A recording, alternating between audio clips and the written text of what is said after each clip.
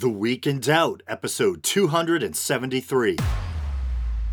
Hey everyone, I'm Phil Albertelli, the host of The Week in Doubt, a podcast for atheists, agnostics, and whoever. And yes, this is going to be yet another unscripted episode. Before we start, I'd like to give a shout out to a fellow podcaster.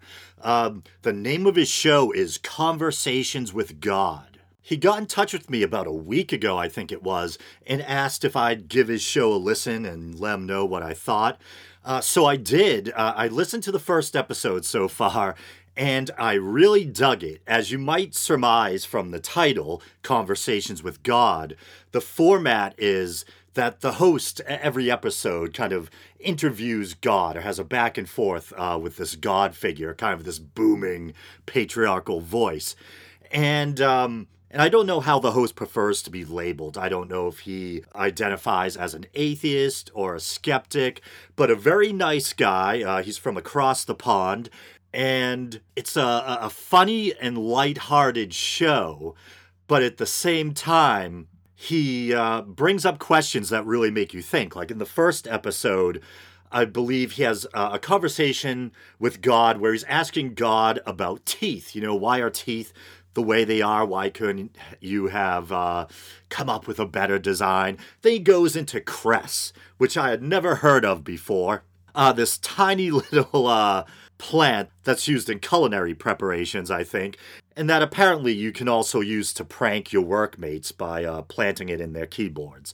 My friend Fray told me it's a very easy to grow plant, and you can actually grow it in wet cotton.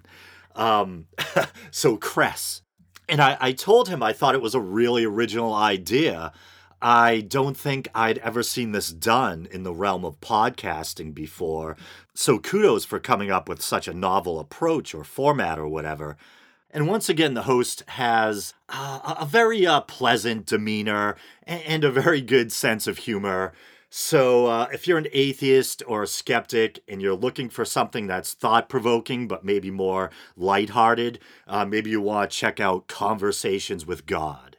And I'm sure it's probably available on multiple platforms or formats, but I've been downloading it via iTunes. So if you're not sure where to get the show, if you're interested in checking it out, just go to iTunes or use the podcast app on your iPhone or iPad, etc. And just for the sake of transparency, I am not getting compensated in any way for giving Conversations with God a plug or shout out. This is simply an example of one podcaster helping another, very similar to what myself and others used to do back when I first started out. I remember that's how I first met Chris Webber of C-Web Sunday School, and we're still friends to this day. And I think shortly there should be an episode of his podcast, Paranormal Skeptic Academy, coming out that I appear in. So I'll keep you guys briefed on that.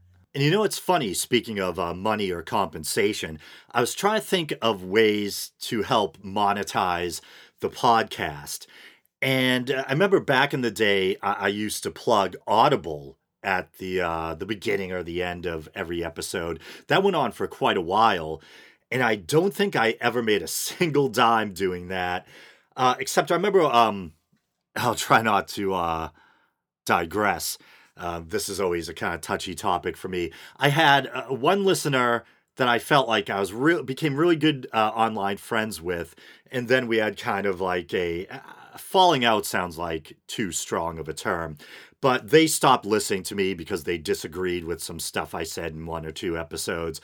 But they actually tried to support me through Audible at one time.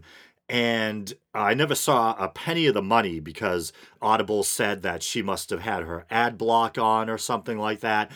And I think that happened one other time. So I was like, screw it. You know, why am I wasting my time showing this product or service, doing these spots when I'm not getting anything out of it? And the only thing it's probably accomplishing is to annoy my listeners. So I ditched Audible a long time ago. And then I noticed that Podbean is now offering commercial spots. You can choose the commercial, where in the episode you want it inserted, etc. But I don't want to be a complete sellout. If I'm going to shill something, it's kind of a harsh way to put it. I want it to be a product that I actually believe in or that I can sleep at night after endorsing. And I didn't really see any products or services that I was really familiar with or that pertain to, the spirit of the show or the subject matter of the show at all. Um, so I thought maybe I would pursue sponsorship with Blue microphones because I've been using a Blue Yeti since the very beginning of this podcast, and it's served me very well. It's a very good microphone, terrific mic. I know mics, and no one makes a better mic than Blue. I don't know. I think that might have sounded more like Bernie Sanders. I was trying to do a Trump. But, and I was thinking, wow, that'd be perfect. I actually use their product to record the show. That would make perfect sense. But then I have another mic that came out about a year ago. It's the mic that failed me while I was doing that Skype call with the Free Thought Profit podcast. And Blue always has funny names for their mics. Like I just said, the one I use to record the show usually is called a Blue Yeti. And this little one I bought about a year ago is called a Blue Raspberry. And I barely used it. And it has kind of an old-fashioned look to it, but it's a small, compact mic. And it's meant so you can plug it directly into an iOS device. Or you can also plug it into a laptop or a computer or whatever. And the thing has never worked properly. The light doesn't even stay on. And I opened a case with Blue back on the 8th, and it's now the 26th, and it still says in review, awaiting support. So I'm thinking to myself, I'm like, before I start pushing, their products or services, perhaps I should wait till they actually come through for me and prove that they're like a stand-up company or whatever. And I can't believe we're already about 8 minutes in, and I haven't even begun to delve into today's topic yet. And a big reason why this is going to be yet another unscripted episode is because there's going to be so much stuff to cover today. And I felt like if I was going to write a neat, organized script, it would probably take me another week or two. And I wanted to put out a show for you guys. And I know all the points that I want to touch on. And I did my research. So I'm just going to have to wing it and go point by point and do my best here. And it's going to be yet another Flat Earth episode. And if I have time, I'll try to throw a couple of news stories in. And I knew when I released last week's episode entitled Phil's Flat Earth Meltdown that I was inevitably going to hear from some Flat Earthers. And I did. A few people chimed in the comments section. And, I feel like I vented last week with that rant. And I decided to try to just be more calm and amenable and diplomatic. And so instead of butting heads with people with opposing views in the comments section, I listened to what they had to say. And basically the gist of what I said was, okay, I'll look into it and I'll let you know. And people brought up a few different points that I want to cover or attempt to refute, I guess. And on that note, before we begin, I want to make one quick correction. I was rattling off a list of pre-Socratic and Socratic philosophers, ancient Greek philosophers, and among them was Eratosthenes. And I think I said Aristophanes, who is an ancient Greek playwright. And I'm well aware of the two figures and their differences, but for some reason Aristophanes came out. And Eratosthenes, to be precise, was an ancient Greek astronomer. And the reason why I was mentioning him is because he had estimated the Earth's circumference back in the 3rd century BC or BCE. All right, so here's the part where I have to brace myself. I'm going to the YouTube channel, and I'm getting ready to check out the video Phil's Flat Earth Meltdown, episode 272, and see what the like to dislike ratio is. And at the moment, it only has 89 views. It's very strange. Some videos, like my Krampus video, I think my Krampus video has like 17,000 views or something like that. My Founding Fathers on Religion has thousands and thousands of hits. But then other times, the view count is quite humble, to say the least. So only 89 views right now. And, okay, we have 8 thumbs up and 2 down. And there's my friend the Electric Owl in the comment section. Jesus Christ, Phil, what's with all the flat earthers in your comment section now? And here's one of my favorite YouTube viewers, and I hadn't heard from him in a while, but he chimed in on this one. Ooh, it looks like someone gave him a thumbs down. I thought I already gave him a thumbs up, but there I go again, just in case. People who believe silly things and do not come up against hard resistance to their ideas until they are indoctrinated are frustrating. They have invested hundreds of hours confirming their beliefs, and they feel the need to propagate their silly ideas, searching for people to convert that will in some way validate their worldview. You cannot prove that the Earth is round, the moon landings are real, chemtrails are water contrails, Planet X is not real, God is not real. To these people in 30 minutes, those hundreds of hours that they have invested in confirming their silly ideas has convinced them. Not to say that even 60 seconds of your time is wasted trying to break down silly ideas. It all adds up, chipping away a little of the silly. And so I know I stated a little bit ago that I wanted to try to be diplomatic, and that's true. So I know this might piss off some of the flat earthers who will be listening or viewing this, but I thought that was a really insightful and well-worded comment on CCD Image's part. You know, and still, obviously, I have my worldview. You can tell which way I lean. I lean towards the side of materialistic science, mainstream science, what have you. But I'm going to try to be as fair and objective as possible. And I want to state right out of the gate, I pretty much can predict how this is going to go. And I think it's why things like this are never put to rest. Because I'm going to take the points that they make and I'm going to offer, I guess what you could call it, a mainstream scientific rebuttal. And even though we'll probably think that the mainstream narrative is founded on science and reason and makes perfect sense, I think people on the other side of the argument, and I'm not trying to say this as a pejorative, I don't know what you guys prefer to be called, but flat earthers, I guess. I think you guys are probably going to listen to those rebuttals and think that they don't hold water and that you've heard them before. And you'll probably have a rebuttal of the rebuttal. And so I think, it's pretty much just going to be back and forth. It's going to be circular.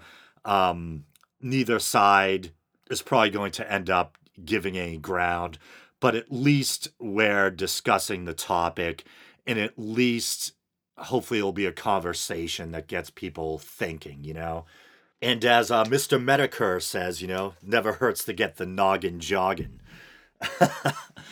And I'm drinking rum and Coke, by the way. And not rum and Pepsi, actually rum and Coke. But I don't even think I'm buzzed yet. And in fact, I liked CCD Image's post so much that I actually asked his permission to post it on the Weekend Out Facebook page, which I did. And every time I read his name, CCD Image, it makes me think of CCD. Was it Confraternity of Christian Doctrine? I think I had to go through that as a kid, as someone with a Catholic upbringing. CCD in Sunday school. I'm not sure where one begins and the other ends. I can't remember. But I know I had to go through that hell up until my high school years. Okay, so then someone named Truth Seeker. I'm trying to figure out what their icon is. It almost looks like a satanic Michelin man. I'm not sure what it is. But they say, show us a picture using a rectilinear lens that shows curvature of oceans. And I replied, hi, thanks for the response. I will look into it.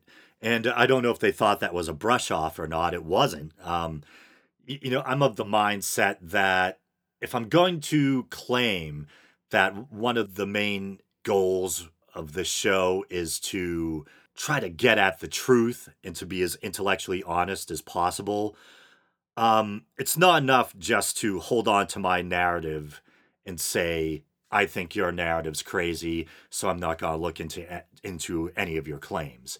Of course, no, I don't think the Earth is flat, and I don't think there's a real chance I'm going to discover that it's flat by investigating these people's claims.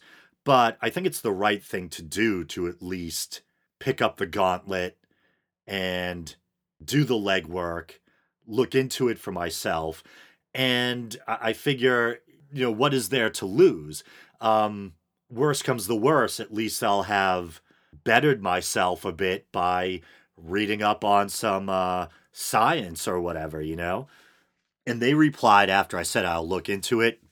They said it doesn't exist, and then kind of winky face emoticon. And so I'd heard this argument before about using cameras, GoPros, weather balloons, that type of thing, to try to prove that the Earth is flat or whatever. And I've heard other people offer rebuttals, but it's been a while. So I decided to dig in for myself and, kind of give myself a refresher course. So a rectilinear lens. And let's just get out of the way. I have a juvenile sense of humor. Rectal, different spelling. Rectum, I damn near killed him. Rectory is also a funny word.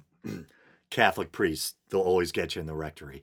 But I can make that joke. I might be an atheist, but I was raised Catholic. But let's see. Anyway, so the reason why flat earthers often bring up rectilinear lenses is there's a complaint that with regular wide-angle lenses that they're susceptible to what's known as lens barreling or barrel distortion. And I'll include some images for the YouTube version. And so I believe the way it goes is that if the horizon is below the center of the lens, you get this kind of concave distortion where the horizon looks curved downward or dipped. And if the horizon is above the center of the lens, you get a kind of convex distortion or a kind of dome-shaped distortion. And supposedly the most accurate image you can get is by trying to get the horizon through the center of the lens. Kind of dead nuts through the crosshairs, as they say. Dead nuts. I remember the first time I heard that was from a design teacher. I was working with Adobe Illustrator, and he thought I had the elements lined up perfectly that I was working with in my drawing. He referred to it as dead nuts. Now, once again, this kind of barrel distortion or whatever I was talking about, this occurs, I guess, with your more typical wide-angle lenses, and supposedly rectilinear lenses try to compensate for this kind of distortion. And so this is why flat earthers like to bring up rectilinear lenses, because it's believed you can get a more accurate interpretation or depiction of the Earth's curvature or lack thereof by using a rectilinear lens. But I think at least on one site I was reading, they were claiming that rectilinear lenses, at least wide-angle ones, are usually significantly more expensive or harder to make or something like that. And I'm just looking at a kind of photography enthusiast site, and they're talking about rectilinear wide-angle lenses, or at least what are the widest available rectilinear lenses. And this is from 2016, so I don't know what kind of innovations have taken place since then. But they're talking about a Chinese lens maker named Venus Optics. What is it, a Laowa? Laowa? I don't know how you pronounce it, but a 12 millimeter f2.8 lens. And at this time, in 2016, it was said to be the world's widest rectilinear lens. The company was marketing it as 0D, meaning zero distortion, a zero distortion lens. And I guess Canon, at the time at least, had a rectilinear lens that wasn't far behind. And the reason for that boring little digression was just to make the point that relatively wide rectilinear lenses do exist. So the technology, I guess, is technically available. And I believe I mentioned last week how the curvature of the Earth supposedly becomes somewhat detectable at around 35,000 feet. That seems to be the scientific consensus. And so supposedly you can measure the curvature of the Earth at this height, 35,000 feet, but it's not all that perceptible. So flat earthers will talk about trying to detect the curvature at 100,000 feet. And I imagine from their point of view, they'd want it to be with a rectilinear lens. And there is actually pictures and video footage of the Earth from about 100,000 feet up where you can see the curvature and not with a rectilinear lens. And one particular video I'm looking at now, the person was looking for a frame where the horizon was about 1 pixel below dead center. And in this image, you can visibly see the curvature of the Earth. And the person was actually making the point that since, for lack of a better term, the arms of the Earth, I guess, the very sides of the image, since we're dealing with a curved image, the sides are dipping down below the center of the lens. So you actually have that kind of like a slight barrel distortion effect, making the curvature seem subtler than it actually is. Because once again, to reiterate, the arms at either side of the frame are actually dipping down below the center of the lens and are subject to that distortion. But even then, the curvature of the Earth is still plainly visible. Okay, and so in the spirit of intellectual honesty, I want to try to be as honest and upfront as possible. I don't want to get accused of trying to hide biased sources or something like that. So, in full disclosure, the site I was just looking at is called Flat Earth Insanity, all one word, .blogspot.com. Sounds pretty damn biased, I know. But the guy seems to do really thorough research, provides very in-depth scientific refutations of flat Earth claims.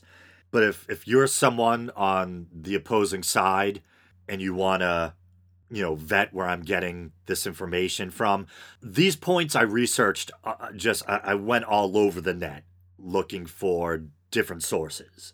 This one right here just happens to be the one I'm referencing at the moment in regard to high altitude and the curvature of the Earth.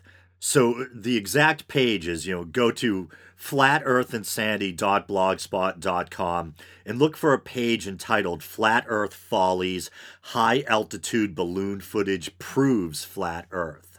And under it says, well, no, not even a little bit. And so obviously this guy has an agenda. Like myself, he's coming at it from a mainstream scientific point of view. But that doesn't necessarily mean that what he's saying isn't accurate. So I would actually urge you to go to this site and read what the guy has to say and make up your own mind.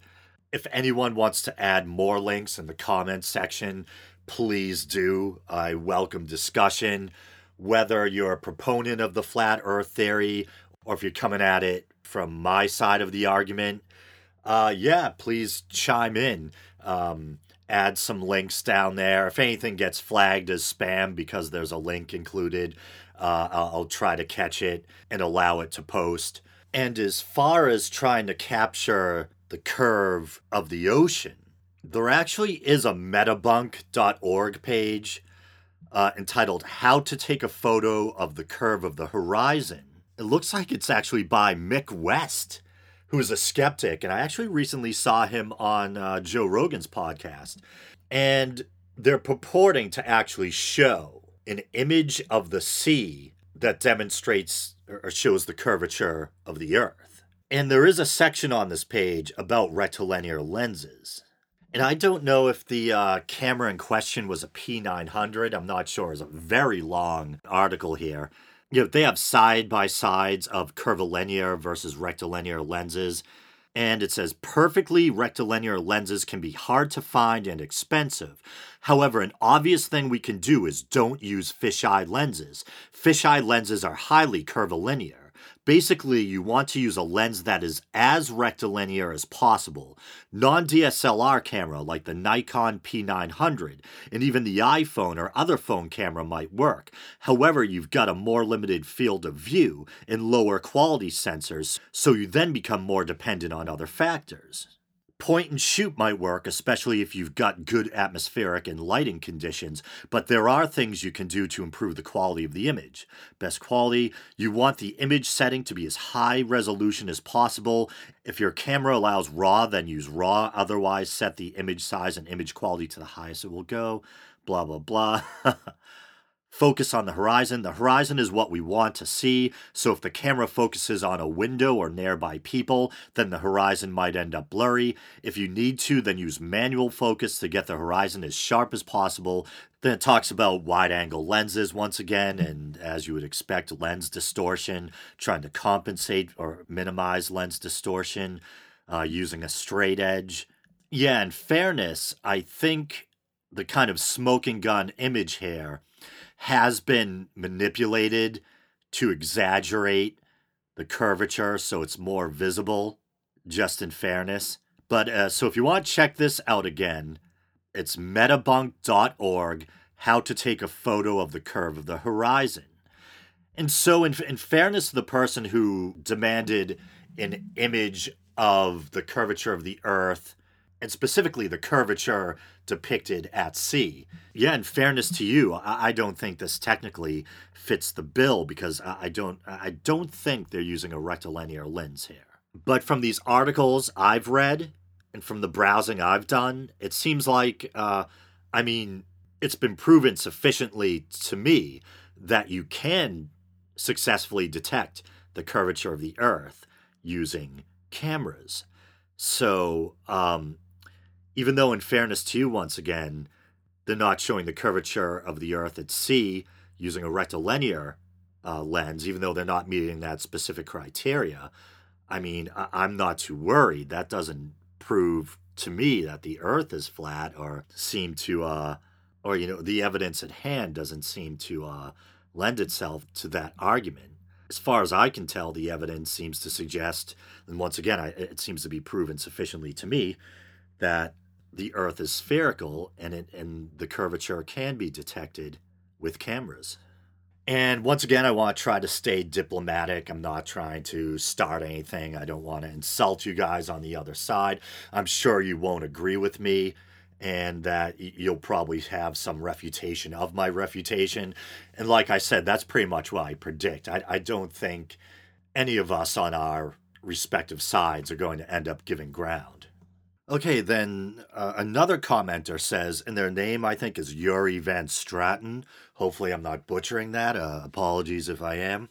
But they say, if you are truly open-minded, you have already seen the high-altitude balloon footage and know the curvature isn't found at over 100,000 feet. And we kind of just explored that. It says, also many people's videos showing the structures. I think structures is an actual word. I tried to use context clues to figure out what it meant online, but I'm not sure. Most of them took me to pages that were rendered in other languages, showing the structures when they should be hidden by curvature. I don't know if it's another form of structure or what it means specifically. The fact that satellites within the thermosphere should melt. So I had this person's first argument in mind and the other person's about the rectilinear lens when I covered what I just covered about detecting the curvature of the Earth at high altitude. So that's that. The point about the structures, or however it's pronounced, I'm not even sure what the exact point they're making is. Maybe it is just another form of structure. And he's saying that structures on the horizon or whatever should be hidden by the curvature of the Earth if we're actually seeing the curve of the Earth. But they're still visible, which maybe from his point of view would mean he's suspicious there's some hanky-panky going on. Did I really just say hanky-panky? Or, there's some kind of photo manipulation going on or whatever. I don't know. Okay, so I'll take on the argument he makes that satellites should melt within the thermosphere. And my layman's summary of the mainstream scientific rebuttal would be that, from what I've read, objects not only take on heat, but heat is also radiated away. And satellites are designed so that a certain amount of heat is radiated away from the satellite itself, allowing it to maintain a kind of stable temperature. And actually, here's a bit from this is Mick West again. Radiation also cools things down. Any object that is heated up will radiate that heat away. The hotter it gets, the more heat it radiates per second. So as the sun's input is constant, eventually the object will reach a temperature at which it is radiating the same amount of heat as it is absorbing. This is known as the radiative equilibrium temperature. Part of satellite design is in minimizing the absorbed radiation and maximizing the radiated radiation. There's whole books on the topic, and then he provides a link. And that's from Metabunk again, too, just so you guys on either side of the argument know where I'm getting this stuff from, and so you can check it out yourself. And in fairness, Mick West is he was a video game programmer and a science, or probably you could say he still is a science writer. Self-identifies as a debunker, says his primary focus at the moment is on investigating and explaining conspiracy theories such as chemtrails, 9/11, false flags. Also says he covers more esoteric topics such as UFOs, etc. So I imagine people on the other side of the argument are going to say, well, he's coming at it from a biased position, and as far as his bona fides go, it doesn't sound like he's qualified. Oh, he used to be a video game programmer. But if the science checks out, it checks out. And I would urge anyone who is maybe suspicious to go check out these sources I'm citing and double check them. See if you can prove them wrong. Go for it. So he might not have, I don't know what scientific credentials he does or doesn't have outside of being a quote-unquote science writer. I think Brian Dunning from Skeptoid refers to himself as a science writer as well. I guess the thing that matters the most is what they're saying, true or not. As far as I can tell, Mick West seems to give pretty well-worded, responsible scientific explanations. But if someone has an issue with something he said or with one of his ideas, once again, I urge you to, try to fact check it for yourself. Okay, so the next point this other person makes is the argument rather, is that combustion in a vacuum is impossible, let alone navigation through space. And so once again, first, just to give you my layman's breakdown or summary, from what I was able to glean from reading online articles, fire in space is technically possible, but less predictable than it is, in Earth's atmosphere. And combustion and navigation are also possible, yet it is tricky, and it takes a lot of forethought and calculation to try to predict how the rocket is going to behave in space. And it's basically as a result of, the velocity of the fuel that's being expended versus the weight or mass of the rocket or, the device or craft itself. And so there's an article here from Smithsonian Magazine. What you guys on the other side of the argument think about Smithsonian, I don't know. This is from December 2012, It's entitled, In Space, Flames Behave in Ways Nobody Thought Possible. Combustion experiments conducted in zero gravity yield surprising results. Recent tests aboard the International Space Station have shown that fire in space can be less predictable and potentially more lethal than it is on Earth. Now, I'll read a little bit from this next paragraph. It's just saying, here on Earth, when a flame burns, it heats the surrounding atmosphere, causing the air to expand and become less dense. The pull of gravity draws colder, denser air down to the base of the flame, displacing the hot air, which rises. This convection process feeds fresh oxygen to the fire, which burns until it runs out of fuel. Let's see. But odd things happen in space where gravity loses its grip on solids, liquids, and gases. Without gravity, hot air expands but doesn't move upward. The flame persists because of the diffusion of oxygen, with random oxygen molecules drifting into the fire, absent the upward flow of hot air. Fires in microgravity are dome-shaped or spherical. Okay. NASA scientists, I know you guys think of NASA, are especially excited about the potential applications for a bizarre, unprecedented type of combustion they observed in space this past spring. When certain types of liquid fuel catch fire, they continue the burn even when the flame appears to have been extinguished. The fuel combustion occurs in two stages. The first, fire burns with visible flame. That eventually goes out, but shortly afterward, the fuel reignites, taking the form of quote-unquote cool flames that burn at lower temperatures and are invisible to the naked eye. And so you might be saying, maybe you're not talking about space in general, say, on board a space station, but you're talking about combustion in the true vacuum of space. So here's another article on the subject I happen to be reading. And this one, strangely enough, is from Steam It. And I was actually watching a TJ Kirk, aka The Amazing Atheist, video last night where he was talking about Steam It's video platform and how it might be a good alternative to YouTube. If things keep on going the way they are with YouTube regarding monetization and that kind of thing. But anyway, so it's entitled Rebuttal to Flat Earth Argument. Space Travel Impossible Since Rockets Have Nothing to Push Against in Space. Would rocket engines firing in space not be able to affect the motion of the spacecraft since they have nothing to push against in the vacuum of space? And in preparation for their rebuttal, they're explaining the flat earth theorist side. A spacecraft in space firing its rocket engine would have nothing to push against. Therefore, the firing of its rocket engine would have no effect on its motion.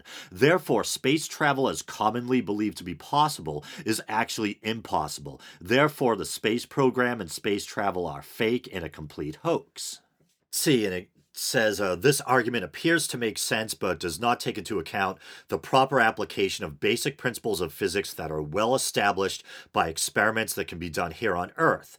The main principle of physics here is known as conservation of momentum. Linear momentum is the product of mass and velocity. And they go on to try to demonstrate their point with this very boring analogy about figure skaters or something like that, or ice skaters.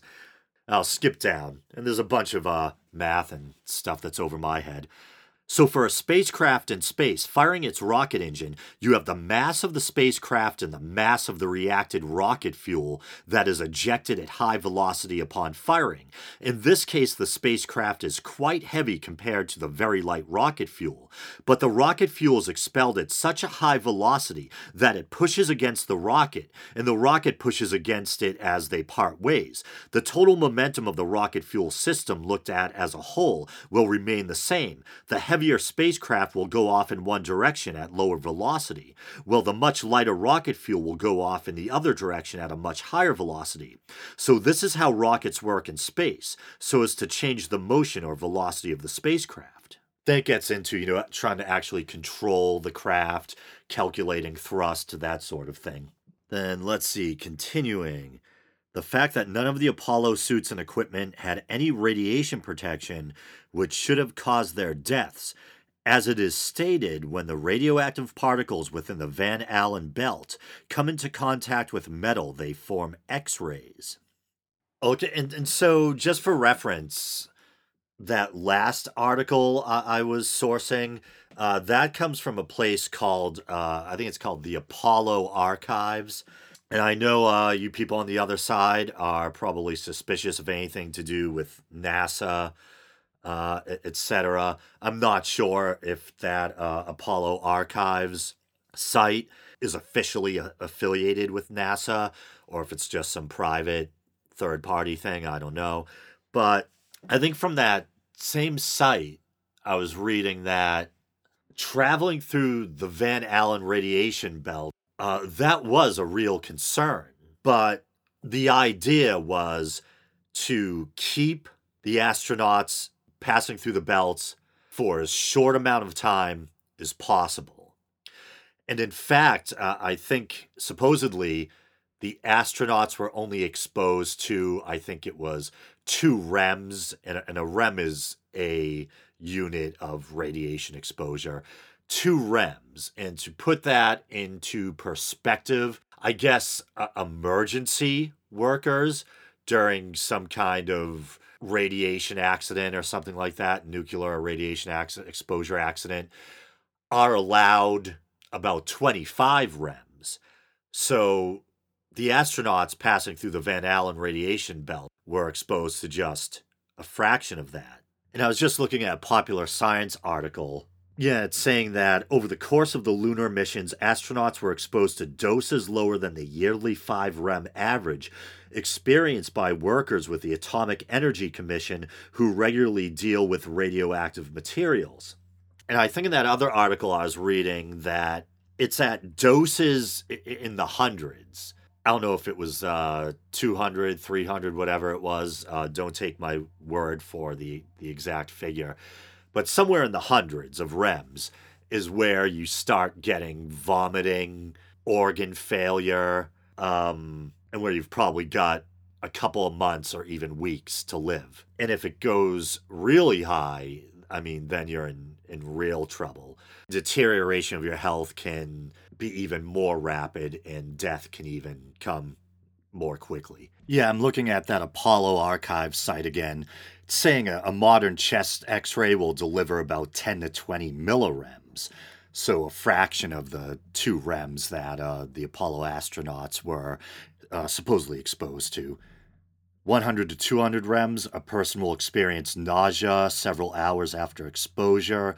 Above 300 REMs, severe vomiting and hemorrhaging will result nearly immediately. Loss of hair and other health effects will result fairly rapidly. Greater than half of the people exposed to this much radiation will die within 2 months. Above 800 REMs, diarrhea, dehydration, and problems with digestive organs will result rapidly. Over 90% of people exposed to this much radiation will die within 2 weeks. So 2 REMs is certainly a lot, but by no means would it cause instant death or illness.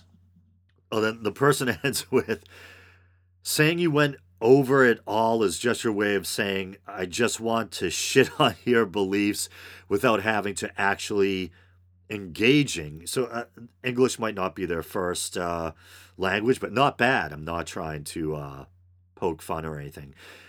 Without having to actually engaging in the topic, which is your right, but it just shows you made this for likes. And okay.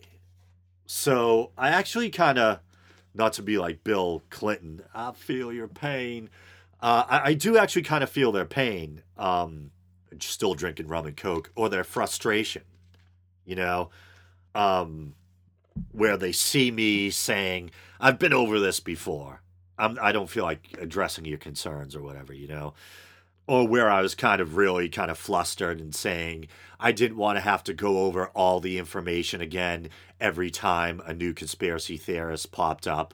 You know, it gets a little old or it gets exhausting. And that is true, but it's also, you know, if I listen to the kind of better angels of my being, I feel like I do have some kind of duty within limits to offer some kind of factual or well-reasoned rebuttal to what people on the other side are coming at me with, you know. But where he says that I did this for likes, that's where he actually, you know, couldn't be more wrong. Just could not be more wrong.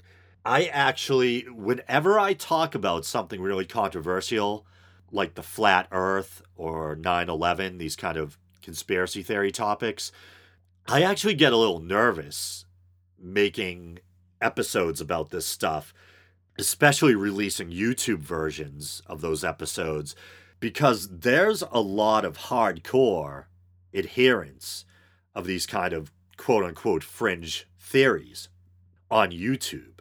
And there's always a good risk of getting downvoted rather quickly. Um, Sometimes the pro conspiracy theory set can be much more passionate and kind of fiery and hardcore and aggressive than the people on the kind of the mainstream science side of the aisle. The skeptics, the people on my side of the argument, the people, embracing the mainstream scientific version of things, they're more likely to, I think, maybe scoff at these conspiracy theories, and kind of wave them off. But I don't think they're as zealous as the conspiracy theorists themselves are. Um, so there's always the risk that when you're covering these kind of topics, that can backfire, and you can end up getting buried in downvotes and criticism. So my worry with these conspiracy theory episodes, it's the opposite. I'm afraid I'm gonna get buried in dislikes.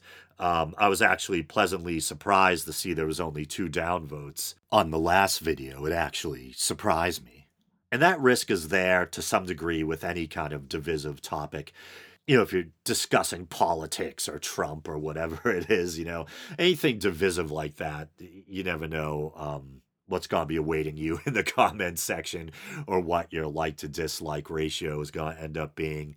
But I think no matter what, though, I will always leave the ability to comment and like or dislike enabled.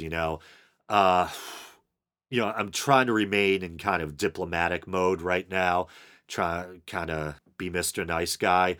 But I do think it's kind of chicken shit when people, and I don't care what side of the argument you're on, when people disable comments or disable the ability to like or dislike a video. I mean, if you stand by your convictions, if you believe in what you're saying, let the chips fall where they may. Who cares if people, kind of tear into you in the comments section or downvote your video en masse? I mean, it doesn't feel good, and I don't want that. I think anyone who makes YouTube content is afraid to some degree of that, or dreads having that happen. But I don't think that fear is worth kind of cutting off others' freedom of speech or ability to offer their opinion.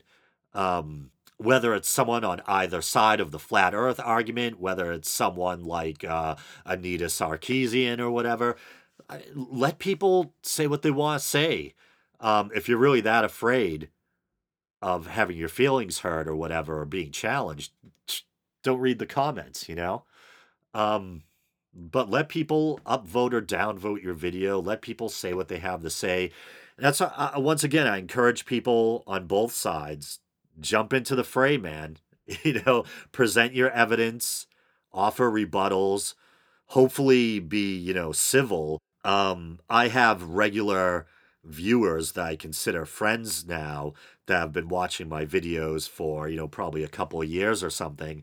And I don't want them disrespected, you know, and I don't want the comment section to devolve into a cesspool or anything. So I appreciate if people remain civil, but if people want to, have at it and battle back and forth, using argumentation and evidence, etc., have at it. I'd love it. I welcome it. But I'm probably going to leave it with that. So like I said, I doubt anyone's mind has been changed. Those of us who are skeptical of the flat earth hypothesis or theory, you'll probably listen to what I have to say, to those excerpts I read, to what I relayed from my research online, and probably feel maybe even more convinced that the mainstream narrative is true, that the idea of a spherical Earth is well-founded scientifically. And those of you on the other side of the argument, you'll probably question my sources. You'll probably think that I didn't answer everything, or at least not adequately. You might think that my rebuttals were problematic in some way or lacking.